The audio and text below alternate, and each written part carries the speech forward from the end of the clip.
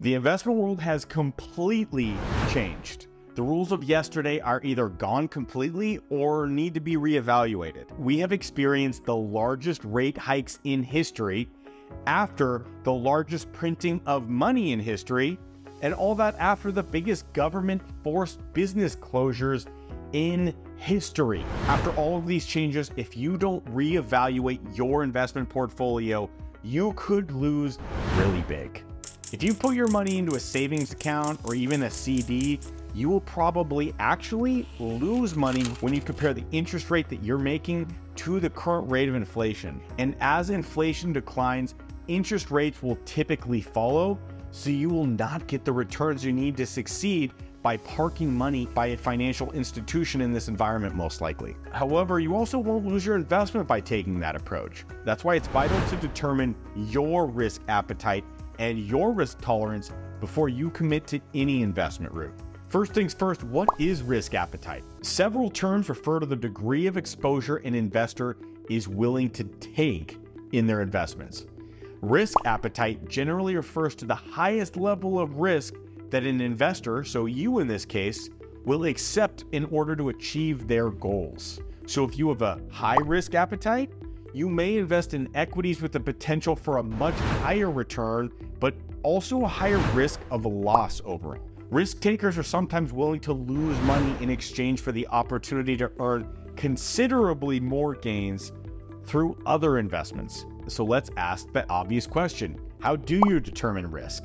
Determining how much risk is involved in an investment can be tricky. Buying shares of a particular stock, for instance, often for an emerging company, is riskier than investing the same amount of money into an index fund. Nevertheless, the index fund will likely return an average profit over that period of time, let's say 8 to 10% annually. Investing in index funds is a great way to enjoy the benefits of the stock market without the challenge and the hurdle of choosing individual stocks on your own. However, if you happen to invest in a stock that enjoys a tremendous growth after you buy, you can earn a far more significant return. For example, a $1,000 investment in Apple stock made 20 years ago would be worth almost $700,000 today. The catch is that you had to have bought it before it started to go up and also never lost faith during the down periods of the stock. You could have just as easily invested $1,000 into Enron, for which you would have received zero for your return, literally losing every dollar. That stark reality is one of the reasons why renowned investor Warren Buffett advises most people to choose an index fund over individual stock selecting. Uncle Warren's Berkshire Hathaway holdings are heavily invested in a small number of companies that he personally believes will continue offering long-term value, including Apple. The stock market is risky, but can return great rewards if your strategy is on par with what you need. So then, is real estate less risky than the stock market? Well, every investment has the potential to lose money, so let's get that out of the way. And this does include real estate, especially for those that don't know what they're doing. The financial crisis of 2007-2008 led to a decrease in home values across the board and the prices of other real estate assets. However, the stock market did not perform any better during that period as well. So really, all investments suffered during that period for the most part. But real estate and stocks rebounded ultimately and regained their value relatively quickly. Over an extended period of time, real estate is generally considered one of the safest and most profitable investments, but the time horizon is usually longer. Of course, as with stock holdings, you might lose money if you have to sell at the wrong time. However, unlike the stock market, your investment is unlikely to collapse completely like an Enron. Real estate is nearly always something that holds at least some form of value. It's tangible. It has four walls and a roof. So in that instance, there's always some intrinsic value in that, even if a market fluctuates up and down at different times. From this fact alone, and from infinite market trends that we can see, commercial real estate ownership pretty consistently demonstrates healthy long-term investment returns. But real estate investments also have other advantages. Real estate can provide benefits in addition to the appreciation that everyone typically enters for. For example, suppose you invest in residential rental property. You can enjoy the cash flow if you charge a rent high enough to exceed your expenses and your mortgage payment. At the same time, you'll also have the tax advantages associated with the property including an amazing depreciation tax structure. At the same time, the property will likely increase in value, allowing you to earn profits in the form of capital gains when you actually sell the asset. Similarly, owning an office or an industrial property, my personal favorite, can provide the same benefits with reduced active involvement, meaning you could probably get most of the benefits, but with less work than having a small house with one single tenant. That said, it's important to always be careful when investing in real estate. And unlike the prospectus or other information available to describe the potential risks and reward for a public company, you may be on your own when evaluating a property's financial potential. And in addition, I want to make the point that usually when someone invests in real estate, they only have a limited amount to invest. So what that creates is a situation where it's much harder to diversify than if you had infinite money and could buy in different cities or different asset types. So in that situation where someone wants more diversity and wants to get around the same returns of ownership, I typically recommend considering real estate investment funds. During the COVID world, we reevaluated the world we expected to see for the next decade of investing and considered what trends were emerging for the future. Look, would work from home last forever or only a short while? Would people be terrified and stay home for the next decade?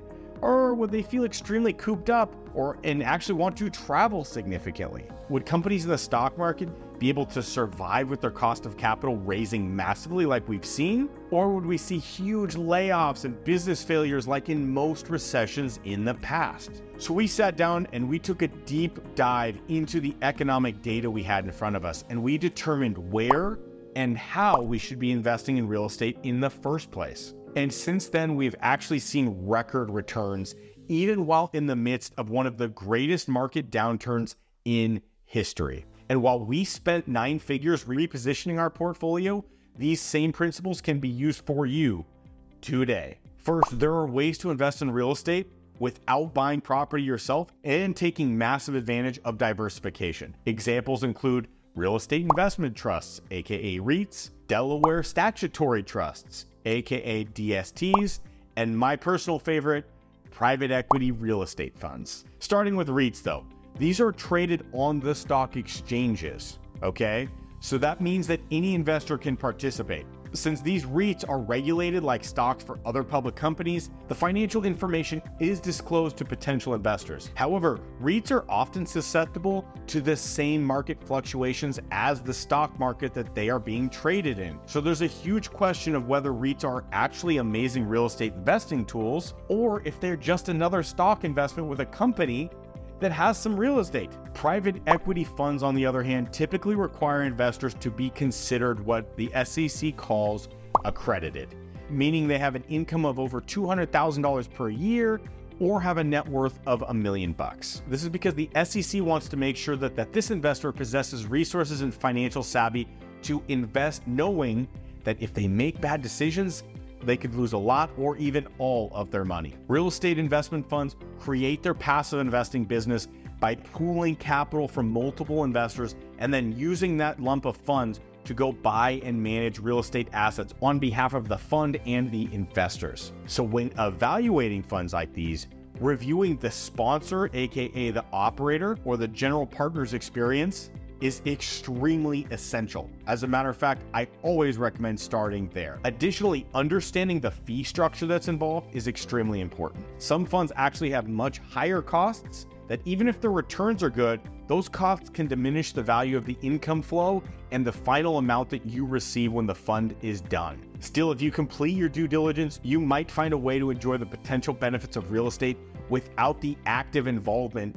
and the direct ownership of tenants and toilets and managing that whole process yourself. One of the most amazing things about the investment space is the amount of networking that takes place with some of the best fund managers in the world. I spent over $58,000 to be involved in a small group that got together recently and had discussions on the best takeaways from the current market and how people are being successful. If you want a copy of my personal notes from this $58,000 investment, comment below the word notes and we will send you a private copy of my private notes from that $58,000 event. And without a doubt, in this environment, you absolutely must understand, please spend some time to understand the inflation picture that we're all living in currently. I'm putting up a link now to an extremely valuable presentation that we at Saint put together on inflation.